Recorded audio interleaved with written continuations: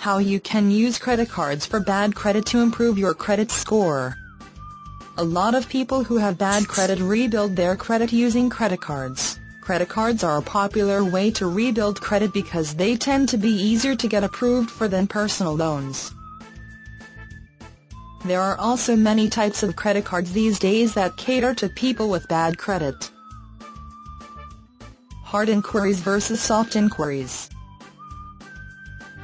Building credit using a credit card requires that you apply for a credit card. But unfortunately, applying for a lot of credit cards will have a negative impact on your credit score. Most lenders use a hard inquiry when they pull your credit and determine whether or not to extend credit. A hard inquiry will actually have a negative impact on your credit score. The more hard inquiries you have, the lower your credit score.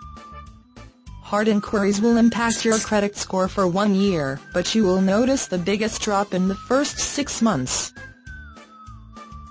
And they will drop off your credit report after 2 years. That's why we put together a list of lenders that use a soft inquiry. A soft inquiry doesn't impact your credit score when the lender pulls it. How many credit cards with a $300 credit limit do you need? A big problem with unsecured credit cards for bad credit is their low credit limits.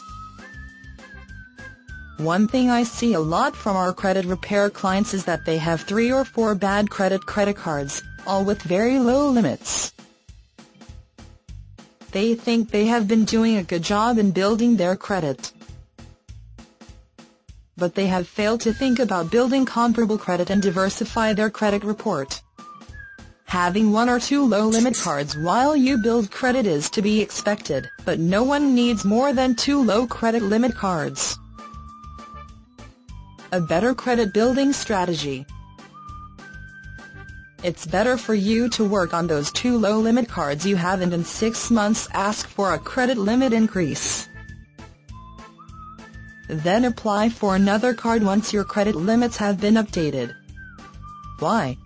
Lenders will be willing to give you bigger initial limits if it looks like other lenders already trust you. With a large credit limit and you have had that line of credit for a minimum of 6 months.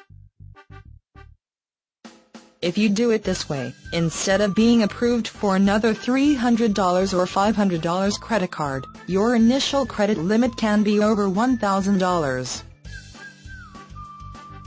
The importance of comparable credit. When you apply for a loan or credit card, your lender will pull your credit. They aren't just looking for negative items. They are looking at your credit utilization, your experience in managing different types of credit, and how much credit you have managed in the past. If you are looking for a small loan, comparable credit isn't always a big problem. But if you approach a lender needing a $20,000 loan and the highest line of credit you have is $300,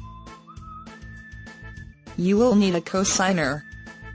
Before you ask for a credit limit increase, normally, a credit card company will review an account once or twice a year and give you a credit line increase based on your payment history. If they haven't, look at your payment history.